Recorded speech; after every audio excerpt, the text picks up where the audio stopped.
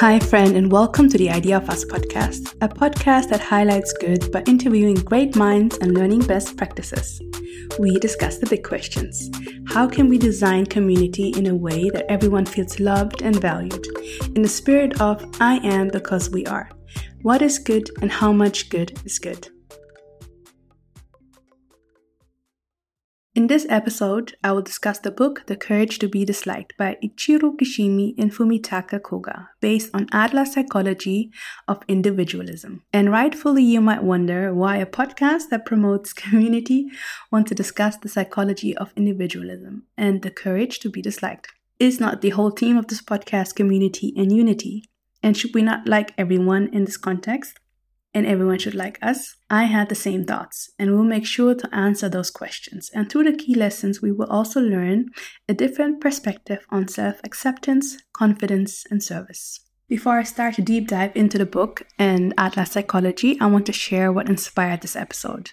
My best friend, who also has a podcast called Making the Workplace a Better Place, go check her out, Ruta Mikkonen, is also a yoga teacher. And at one of our yoga classes, basically shortly before Christmas, she held a yoga class Christmas inspired to get us all in a Christmas mood and to slow us down. For me, that was amazing because I was not in a Christmas mood. Everything was really hectic. So I thought, what a fantastic idea. However, another person in the room was unhappy about her choice to play Christmas music and have a Christmas-inspired yoga class. As a best friend, you probably know I got protective and thought, please come on, be open to something new. This is just one yoga class, not more or not less. For that person, though, it was that crucial that he stood up and left at the beginning of the class. And at that moment, seeing my best friend being courageous and trying something new, even with the risk that someone else would not like it, I remembered a book title called The Courage to be Disliked that I saw somewhere on the internet while looking for cool books. And although I was upset about the person leaving the yoga class, I also admired his courage as well, because he made the choice to leave. At this moment, both were courageous in their own way, both were choosing their own path, and at the same time, I was curious to learn how the concept in the book, The Courage to be Disliked, can benefit the idea of community.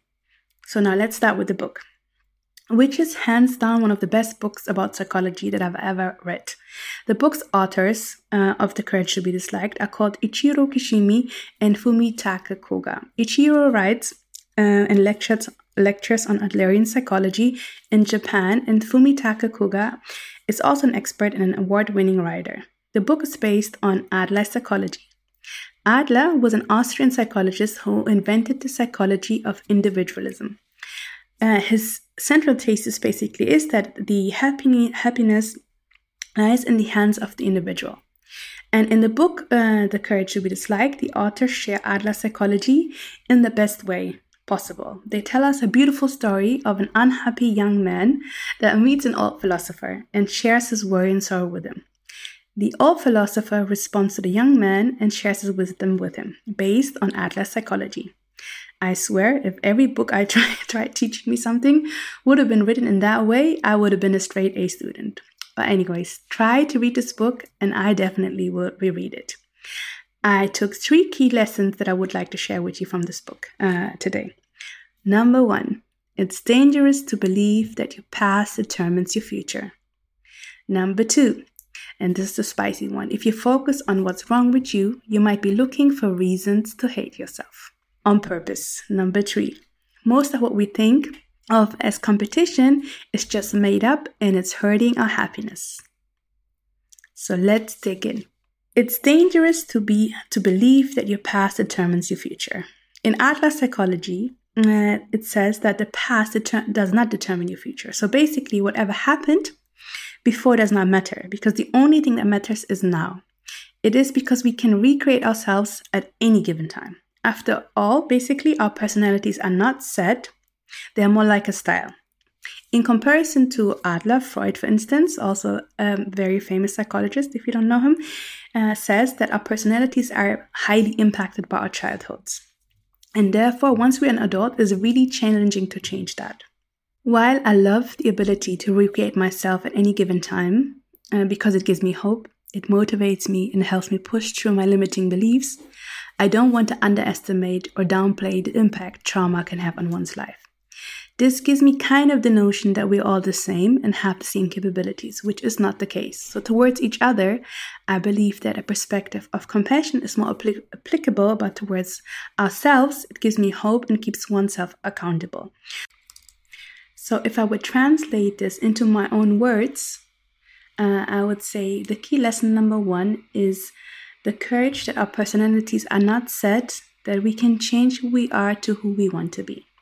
And that leads perfectly into the second key lesson. I think in combination, they are even greater. If you focus on what's wrong with you, you might be looking for reasons to hate yourself on purpose. This is a spicy and exciting key lesson. Let's say it definitely hits very close to home. So what does it mean if we say we hate ourselves? An example of it would be, for instance, I hate myself because I don't make enough money or I don't have enough time. I hate myself because I don't have the perfect weight and figure. Those thoughts we would translate into, if only I would make more money, I would do A, B, or C. Or another one would be, if only I would be skinny, I would have the perfect partner. Or if only I would be taller or shorter, and so on and forth. For instance, in my case, to be honest, I often used to say, or let me rephrase, I usually say, if only I had more time or more money, I would achieve all my goals, like literally all my goals. That's the only thing that's holding me up. And time and money play definitely a role. Let's keep it real. But I know that's not the actual issue. Deep in my heart, I know it's an excuse. What I actually fear is showing my true potential and being rejected and judged based on that. The other scenario is even worse. What if I would be successful with who I truly am? And what I'm truly capable of? Do I deserve this? My first thought is definitely no. Why should I? The list of mistakes that I made is endless, and I'm not done punishing myself for them. Also, fun fact, something that I read in a different book, the 4 Agreements, the only living being on this planet who punished itself for a mistake more than once are we human beings. Crazy, right? And that's just one side of hating yourself. Another reason of hating ourselves is to give ourselves a reason to isolate. We isolate because all problems are interrelationships problems. So if we don't interact with nobody, we technically would not have any issues. Which I can understand. If I have to face a tense, grumpy person on the street, or another person has to face me as a grumpy person, we probably definitely ask ourselves, why did we leave the house today in the first place? But on the other hand, isolation creates loneliness, and there are several studies on how loneliness impacts us negatively, and how strong social connections impact us positively. For instance, there was one landmark study about the relationship between social connections and health. And it said that strong social connections boosts our mental health, it provides us a longer lifespan, it improves our life quality, and it increases our fulfillment. So the interaction with other people is not the issue, and isolation is not the solution. But I think we all know that because we feel that deep in our heart. So we have to work on our fabricated thoughts. And while you are listening to me and I'm listening to myself, I know that we all have those thoughts that are fabricated, that make us hate and isolate ourselves. But in community, as proved by the study above, we thrive. And even more important, by hating and isolating ourselves, we are depriving ourselves and the community of the gifts we have to offer. So you might think, well, in theory, this sounds nice, but how do I apply it? The book offers a great tool, in my opinion. It says to rationalize those thoughts by questioning whether they are objective or subjective. In my example, where I'm saying I don't have enough time, I do have a full-time job, facts, so I might not have 40 hours a week to invest in something else what I want to do, but I do have time. So objectively, there are time constraints, but what I make out of it subjectively is saying that I'm not succeeding to achieve all my goals because I don't have enough time. So that is definitely an excuse. So when we look for the real reason why we hate ourselves, in most cases, it's because change is super scary and we might not be equipped with everything, but we should focus on what we are equipped with. So this key lesson for me translates into the courage to accept and love yourself. And if we take the study from above into consideration, I would also add the courage to love yourself and accept yourself like your life depends on it. So now let's get to key lesson number 3, which says most of what we think of as competition is just made up and it's hurting our happiness. And this, to be honest, is probably my favorite key lesson and why I think Adler's psychology fits in a world that brings us closer together. Because the root of competition is comparison, which leads us to an inferiority or superiority complex when we feel the need to think that we're better than everyone else or we're worse than everyone else. And this feeling leads to being unhappy, simply because we're trying to build success at the cost of someone else's success. And then, if you think this through, once you have made it to the successful place, do you really feel happy? Okay, let's say we have made it. We are in the top 10% of the competition that we call life. But once we have made it, would our number one fear not be to stay within that top 10%? And also, we will not be afraid that someone else is coming for our place or space within that top 10%. And let's say now the other side, basically, if we're not in those top 10%, are we not gonna feel as failures all the time and focus our energy on getting into those top 10%, but not questioning really whether we want to be in that top percent, whether that is our idea of success, for instance. And the worst is that this whole game is basically subjective and perception only. Because according to Adler, you are your own competition. So this thought process and the way that comes with trying to be within this top 10% and not being in this top 10%, with that comes a lot of weight, which is unnecessary. And I know it's not easy to let go of competition.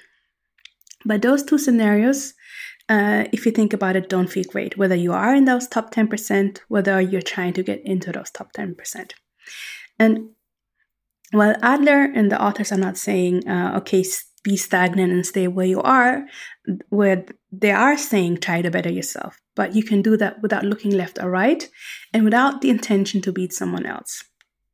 And to be honest, somehow my parents did a great job of teaching me not to be jealous. But I'm a human being and it happens. And usually if I'm jealous of someone, something is wrong in my life. Adler called this not keeping up with your main task in life. This means basically, all of us have tasks in life that we should focus on and dedicate our time to them. And if we don't do that, we start feeling inferior or superior. And both of these things are complexes. Again, these are made up thoughts, remember? Affecting our happiness and mental health. And we all deep down know that competition is unhealthy, whether we know how to explain it or we don't. So what's the alternative, basically? The authors are saying do not see anyone as your competition. They even go so far as to say that you should look at everyone who has ever lived and will ever live as your comrade, and therefore their success will be yours, and your success will be theirs.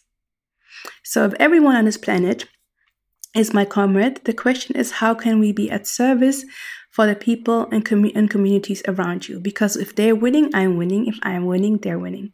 And this, in my opinion, is a global definition of success. Now Adler, Ubuntu, and my concept of the idea of us are speaking the same language. Now we're closely getting to the end of this show about the book and my interpretation of The Courage to be Disliked and Adler's psychology. The two main questions that I have now in my heart and in my head is, should we aim to be disliked? And how do the three concepts add to a loving and caring community? So the authors don't necessarily say that our aim should be to be disliked, and that would also not align with what I'm trying to achieve here through the idea of us.